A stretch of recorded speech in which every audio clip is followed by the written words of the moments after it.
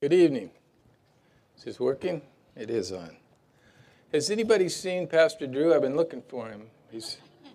I guess his golf game's running a little late tonight, so that's okay. We will continue our journey through the Gospel of Luke. Before we jump in, will you join me in prayer? Father, we thank you so much that you've given us the privilege to gather together, Lord, that you've given us your word, that we can know you better, that we can love you more and love each other more, Father. We just pray tonight that you would open the scriptures to us, Lord, and teach us, Lord. We are relying totally on you, the Spirit of God, to teach us tonight what you'd have for us.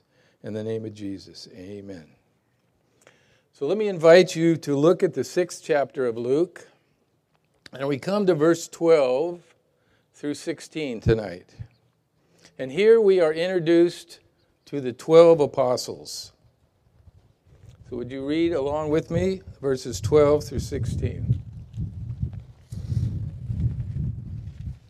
Uh-oh. Somebody's in trouble here. And it was at this time that he went off to the mountain to pray, and he spent the whole night in prayer to God. And when the day came, he called his disciples to him and chose 12 of them, whom he also named as apostles.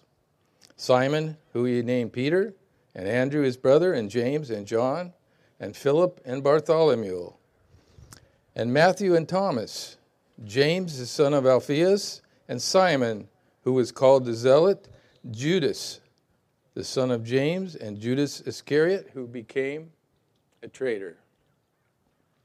I know what some of you are thinking. This is great. Jesus goes into the mountain, he prays, and then he picks 12 disciples. We're going to be out of here in 5 or 10 minutes tonight. That's the whole text. That's all we got. Yes, this is not a complex passage, nor is it a doctrinal passage. Yet I think it's one of the most encouraging passages in Scripture because we find that these were very common men and God called them for a very uncommon calling. And that's very encouraging to us because this is very consistent with what God does. He deals with ordinary people and he lifts them up to amazing usefulness. And when their lives have a powerful impact on the world, it's clear to everybody that it can't be because of them, it must be God. And the glory goes to God. So I want you to notice, let's start in verse 12. I want you to notice the opening phrase in verse 12. It says, and it was at this time. Well, what time was it? Was it 2 o'clock or in the afternoon? No. The time, we're not talking about clock time. We're talking about the sense of time as a season or an era. And it's a period of time. This period of time is easily defined for us in the flow of Luke's record of Jesus' life. If you remember back in chapter 5 or 17, we were introduced to a couple groups of people, the scribes and the Pharisees. And since then, we have been watching an increasing conflict between Jesus and the religious leaders of Jerusalem. And that conflict now has reached a high point in chapter 6. You look at verse 11, tells us, they themselves, referring to the scribes and Pharisees, were filled with rage and discussed together what they might do to Jesus. Mark and Matthew's gospel says that they wanted to destroy Jesus. They wanted to murder Jesus. So it is at that time that we break into the scene here in verse 12. It's the time of increasing hostility towards Jesus, and it has reached its peak. In 2 years, he will be executed, and after his execution, he will rise from the dead, he will remain on earth for 40 days, and then he will ascend to the Father. His earthly work will have to be carried on and handed off to somebody else. So now it's time to prepare his official representatives, some key men who can carry on the preaching of the gospel. It's now time to begin their intense training. And there's also another clear reality to this, is that when Jesus chooses this 12 to be his official representatives of the gospel, who will not only carry his message, but his authority, look at who he doesn't choose.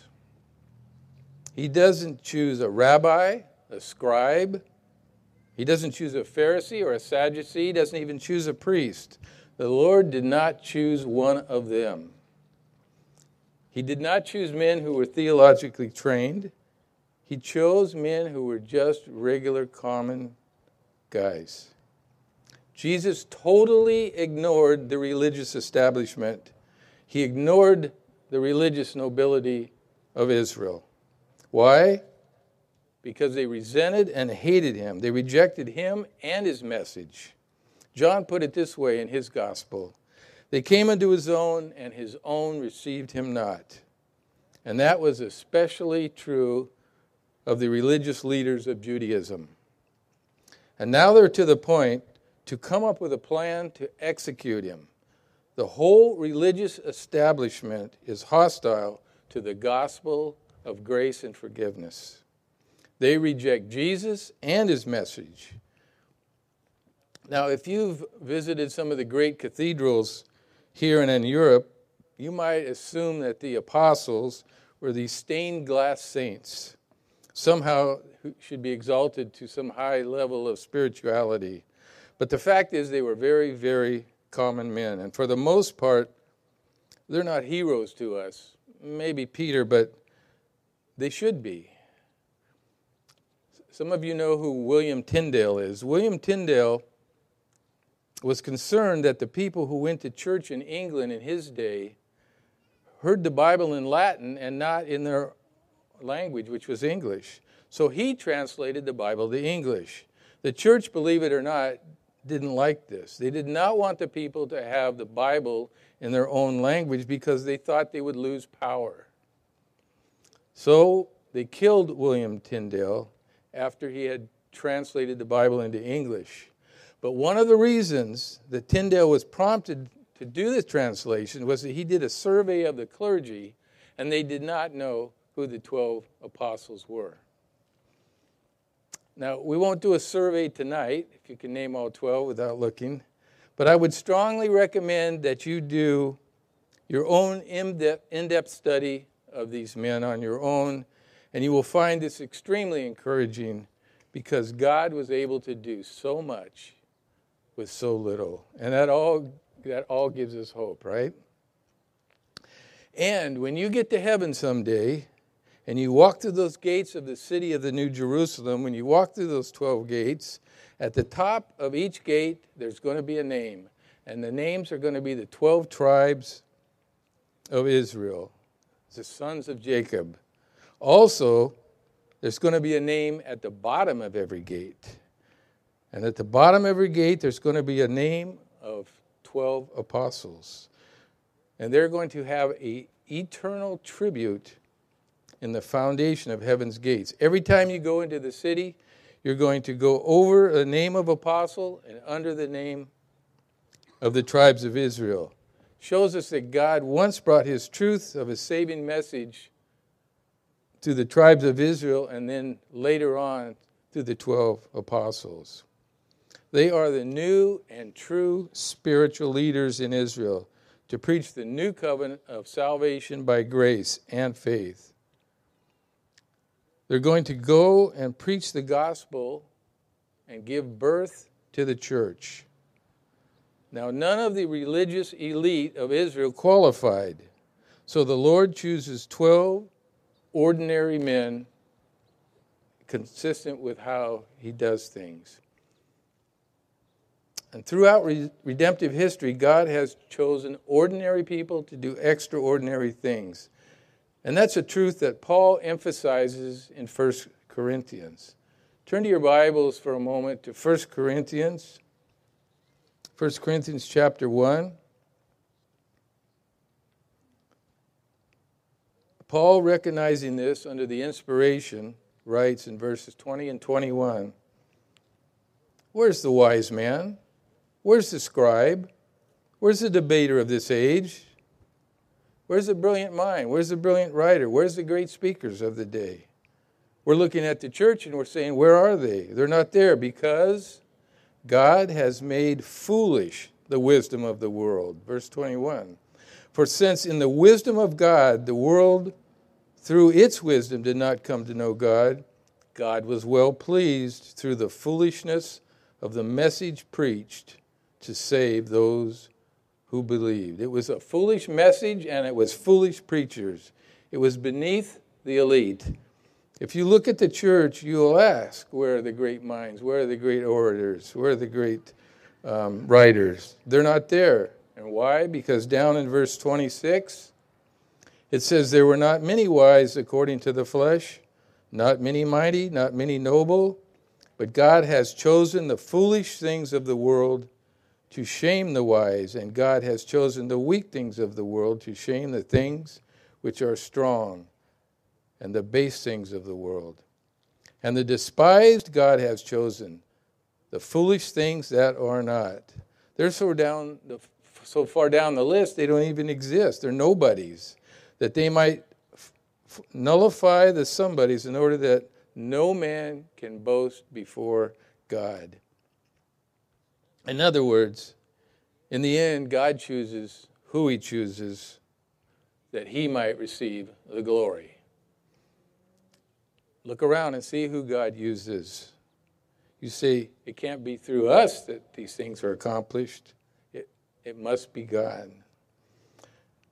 Let me remind you of a few that God has used. Let's go back to Abraham. Abraham was an idol-worshiping Gentile. God chose him to be his friend and the father of Israel and the spiritual father of believing Gentiles. Joseph entered as a slave, rose in God's providence to be prime minister, and was used by God to preserve his people. And after spending 40 years in exile in the land of Midian, Moses, the murderer, was used by God to deliver Israel from Egypt. How about a harlot named Rahab from Jericho? She became an ancestor of Jesus Christ and a biblical example of a faithful believer. David, he went from being a lowly shepherd boy to delivering Israel from the Philistines by killing Goliath, and he became Israel's greatest king. And despite living in the wilderness and wearing rough clothing and eating a wild diet, John the Baptist was declared by our Lord as the greatest man who had ever lived. So consistent with this pattern, Jesus chooses these 12 men to be his official representatives. He chose common, ordinary men. Several were fishermen. One was a tax collector, therefore a traitor to his people. Another was a political radical. They were Galileans. They were unsophisticated. They were uncivilized. They were a motley group. Not only were they different in their occupations, but their temperament was completely different and their political views different. Yet God molded them into a solid unit. And the lives and the ministries of these men, minus Judas, and including Paul, would change the course of history. None of these men are known for their intelligence. None of them was a theologian. They weren't highly educated. None were wealthy, maybe Matthew because he exhorted his fellow countrymen. But they were noteworthy for one thing. Look at Acts 4:13. Now, as they observed the confidence of Peter and John and understood that they were uneducated and untrained men, they were amazed and began to recognize them as what? Having been with Jesus. They were shocked. I mean, how could you explain unlearned amateurs handling an argument with a Jewish high Supreme Court and coming out on top? Only explanation, they must be hanging out with Jesus. Let's go back to verse 12. And so knowing what a crucial time this was, it says he went off to the mountain to pray. Now this is something that we've already been introduced to in chapter 5, verse 16. It says, he would often slip away to the wilderness and pray to find solitude and commune with the Lord. And we'll see this pattern repeated throughout the Gospels with Jesus. So recognizing the crucial importance of this decision, the choice of these men, he spent the night in prayer with the Lord. Because this decision that Jesus would make, these 12 men would decide the course for redemptive history and spreading the gospel. There was no plan B. There was no backup plan. These were the guys. Now, it says to spend the whole night. Now, to spend the whole night is a whole lot of words in English. But in Greek, it's one word. And it's a very rare word. It's only used once in the Bible. And it literally means to endure through the night. It's the idea that he was awake all night through the darkness, and he was persevering with this immense weight upon him, knowing he's headed towards death, and he had to choose the 12 that God desired. Spend the whole night in prayer to God. The phrase in prayer to God actually says in the prayer of God. This is the very prayer of God that's going on here. Think about this for a minute. Don't think too hard because your head will probably explode. We got the prayer of God. Two members of the Trinity are communing with each other. So here's Jesus in his humanity having to pray all night to get clarity, and Jesus in his deity praying the very prayer of God. His prayers were perfectly consistent with the mind of God, and we know he always did the will of God. And so here again we see in the incredible mystery of humanity and deity brought together. A.W. Tozer said, if a man wants to be used by God, he cannot spend all of his time with people. Say that again. If you want to be used by God, he cannot spend all of his time with people. Jesus knew the importance of getting away, the solitude. He needed to pray. How much more for us? Verse 13 says, when day came, so the night of prayer is ended, he went down and he says he called his disciples to him. So an English equivalent to disciples would be a student or a follower. Maybe a more precise would be a learner. He called the learners. Now we know that Jesus collected a massive amount of followers because his teaching was beyond anybody's teaching. Nothing anybody had ever heard, no equal. I mean, he had the ability to heal diseases, cast out demons, do miracles. He had all this supernatural power, profound truth. So there were many, many people, thousands of people following Jesus. In fact, if you read John chapter 6, it says, many people were following Jesus. And in John chapter 6 is where he feeds the 5,000 plus the families. So this was wonderful for them because free food. I mean, if you think about it, they spent most of their lives farming, raising animals, preparing food. Life was a lot about eating in those days. So here somebody comes along that just creates food. I mean, this is a life-changing deal here, free food.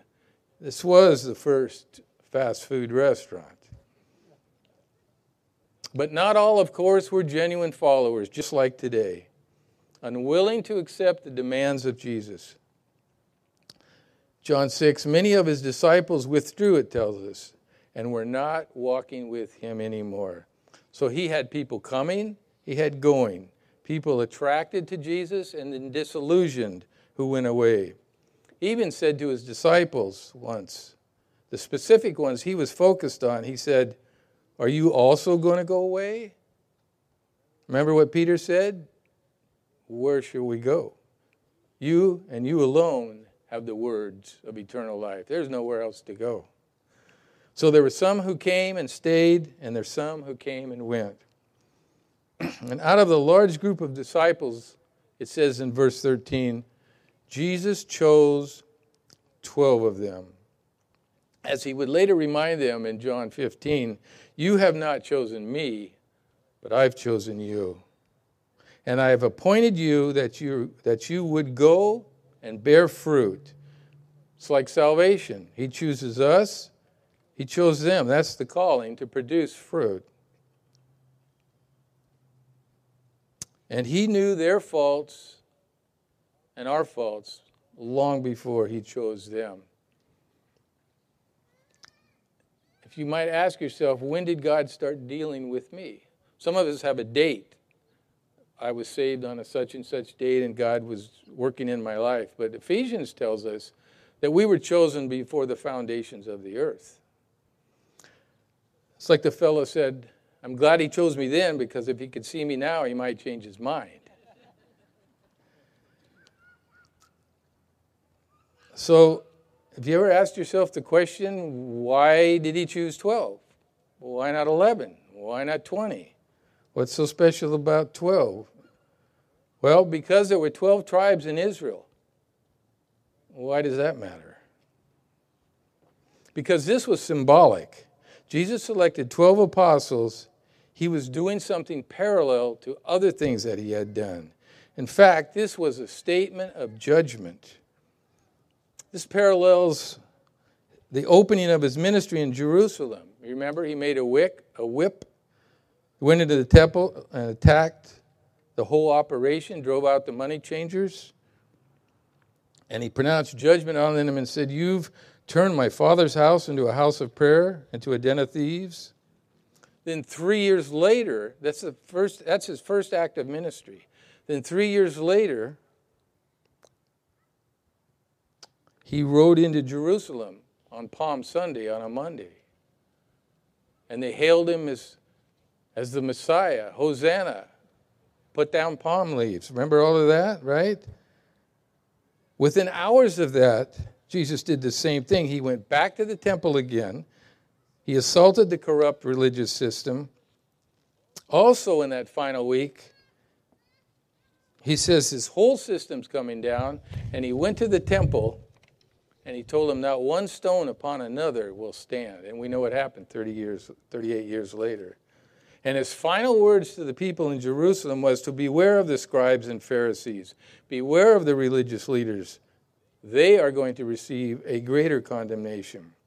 The Judaism at the time of Jesus was not the truth of the Old Testament. It was not true worship of God. It was a system of self-righteous work and ceremonies.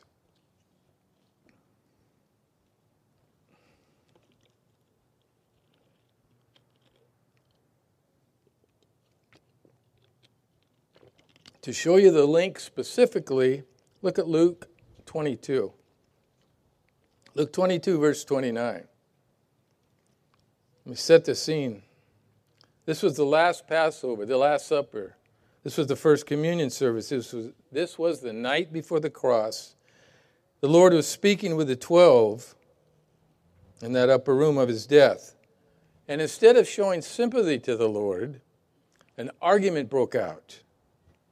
And what was the argument about? Which one of them was going to be the greatest in the kingdom? So then Jesus gives them a lesson on greatness and humility. But in spite of their pride and their ambition, Jesus, in his grace and mercy, makes them a promise. He says, "Just as my Father granted me a kingdom, I'm going to grant you something. I'm going to grant that you may eat and drink at my table in my kingdom. You are going to be there when I receive my kingdom, when I reign on the throne of David in the city of Jerusalem." This is the millennial kingdom.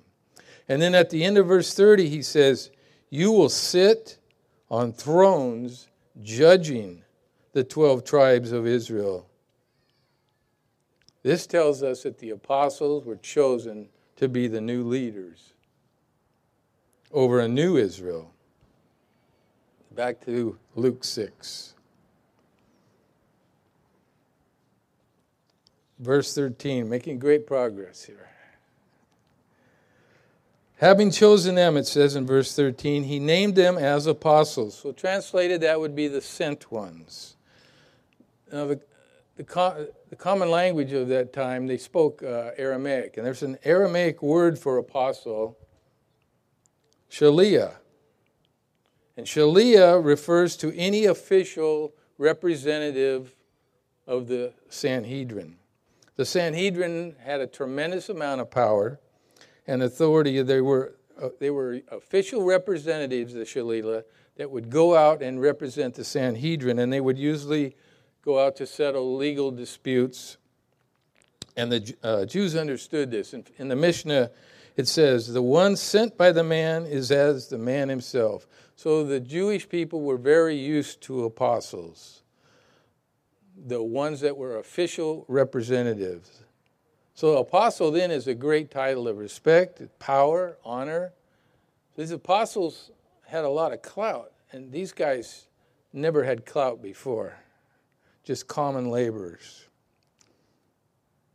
So what Jesus is saying, I am now identifying you as my 12 official representatives. Listen to what Mark 3 adds.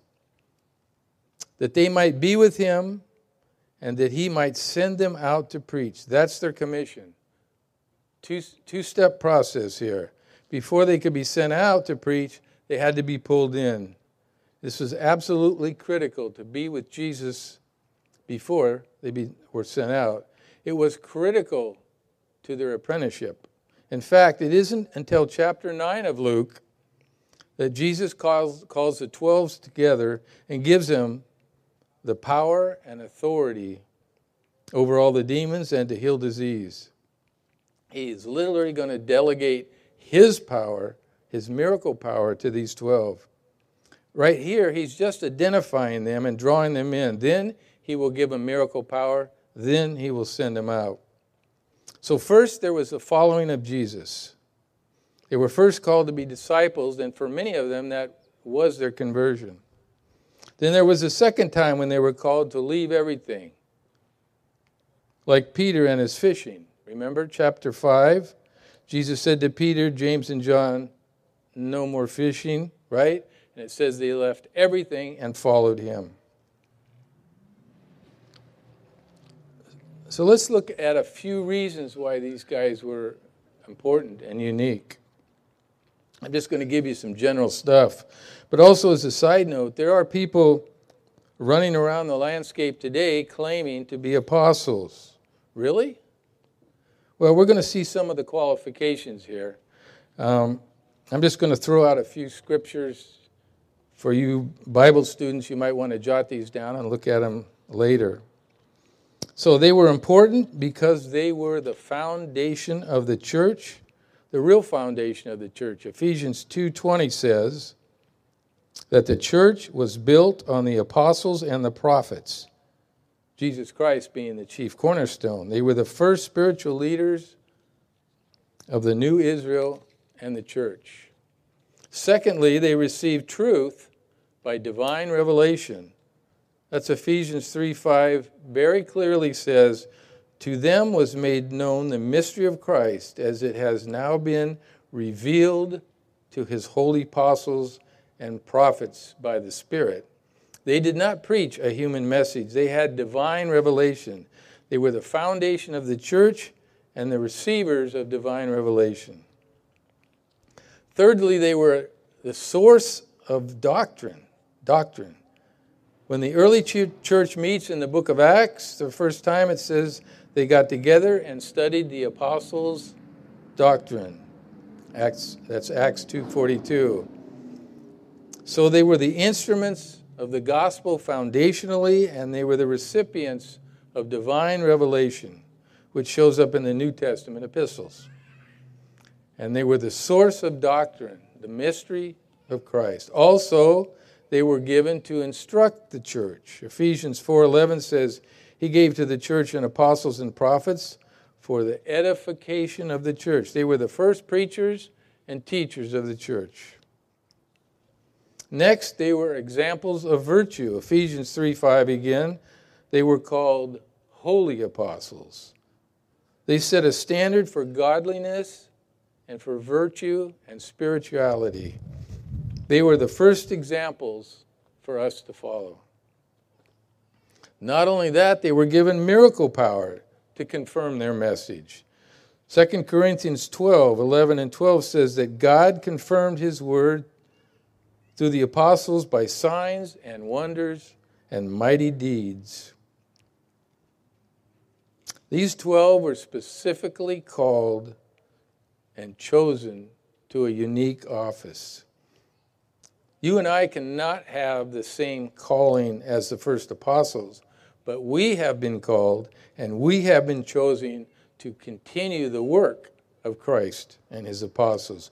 We have been commissioned into service when we said yes to the call of the Lord and agreed to the command of the Lord. If anyone desires to come after me, let him deny himself, take up his cross, and follow me. Now, in the 18th chapter of Luke, the apostles were concerned about the way things were going and what might happen to them. And Peter says in verse 28 of Luke 18, we've left our homes to follow you. So what he's implying is what's going to happen to us?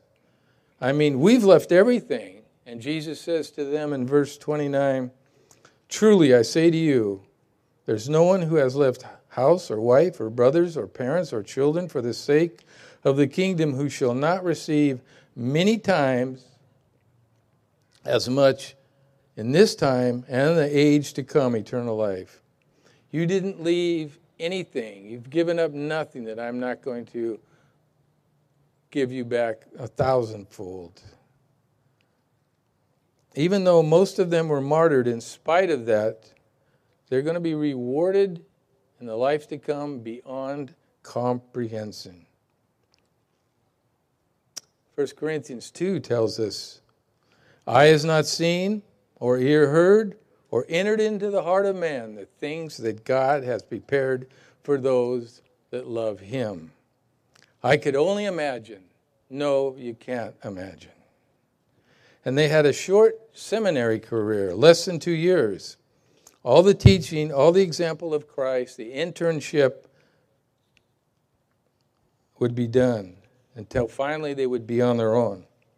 They were the first learners that became apostles.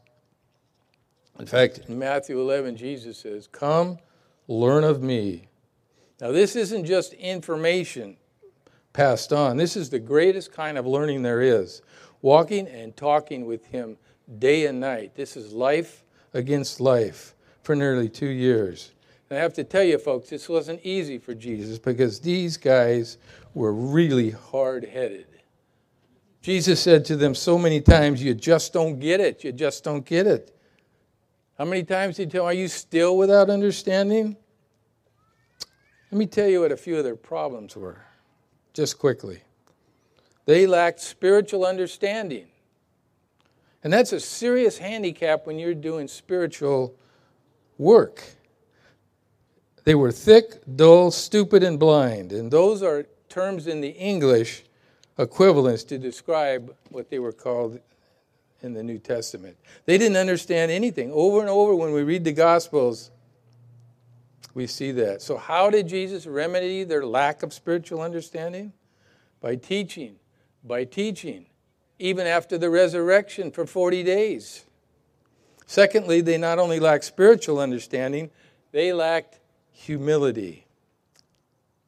They were frankly self-centered and self-promoting, as well as proud. And you say, well, couldn't he have found some humble men? No, I don't think there are any. It's just pride in degrees. They spent most of their time arguing about who would be what? The greatest. In fact, they even sent their mom to plead their case. So how did Jesus overcome their lack of humility? By setting an example of humility to them. Not only did they not understand, had no understanding of humility, they lacked faith. At least 4 times in the Gospel of Matthew, he calls them, "O ye of little faith." Now that's hard to deal with. In Mark 4, he says, "How is it that you have no faith?" Way into this thing. In the Gospel of Mark, there's 16 chapters. In the last chapter, verse 14, it says, "He reproached them for their unbelief and hardness of heart." This is after the resurrection. That's not the beginning of the story, that's the end. And fourthly, they lacked commitment. As long as there were miracles all over the place, great crowds, everything was fine. But as soon as the soldiers came in the garden, they scattered like rats. Mark says they all left him and fled, all of them. And of course, we know of Peter's denial 3 times of the Lord. So how did Jesus remedy their proneness to defection? By praying for them. John 17 tells us this was another all-night prayer vigil by Jesus. Jesus prayed and prayed for his own that they would be faithful and that the Father would bring them to heaven. And then fifthly, they lacked power. There were times when they couldn't cast out demons. Even when they tried, they were weak, helpless, when they were confronted by the enemy. So what did Jesus do to remedy that? The day of Pentecost, right? He sent the Holy Spirit. Ye shall receive power after the Spirit has come upon you. Now you look at this group and you say, I wouldn't have picked them. Who needs people with no understanding, no humility, no faith, no commitment, and no power? Those are just perfect candidates for God to use, right? Because there's no human explanation. And that's the church, and that's us. And it's still that way today. He saw their weakness, but behind that, he saw the potential that he could transform them. And he did it. And you and I today are sitting here as a testimony to the fact that they changed the world. In Acts 4, the people said about them, they are ignoramuses and they are unskilled. But the people also said, in that same passage, it was obvious they had been with Jesus. And shouldn't that be said of us? Sure. In Luke 6:40, it says, a pupil is not above his teacher, but everyone, after he's been fully trained, will be like his teacher. And people could see that they were like Jesus. They had his message, they had his person, and they had his power. As ordinary as they were given the highest calling, the highest commission ever held by any human being. And folks, I tell you this, as believers today, we stand in their heritage. For the Great Commission is ours today, isn't it? And they're still changing the world today through their testimony and scripture, which they left us. We are part of that legacy. And those to whom we minister, and the next generation to they minister, and the next generation that follow, was all set in motion by these first 12. Those men were merely instruments in God's hand, just as you and I can be instruments in God's hand today. It's God's joy to use such ordinary means for his glory. And this happens when we deny ourselves and follow him. Maybe we should just hang around Jesus a little more. His arms are wide open, just waiting. Let's pray. Father, we thank you for what you have shown us about these men. You choose the weak and the common to do mighty work. Lord, show us what it means to walk with your Son and become like him. Lord, we pray that we might find new dimensions and joys in our own usefulness for the purpose of spreading the gospel. We thank you now in the name of Jesus. Amen.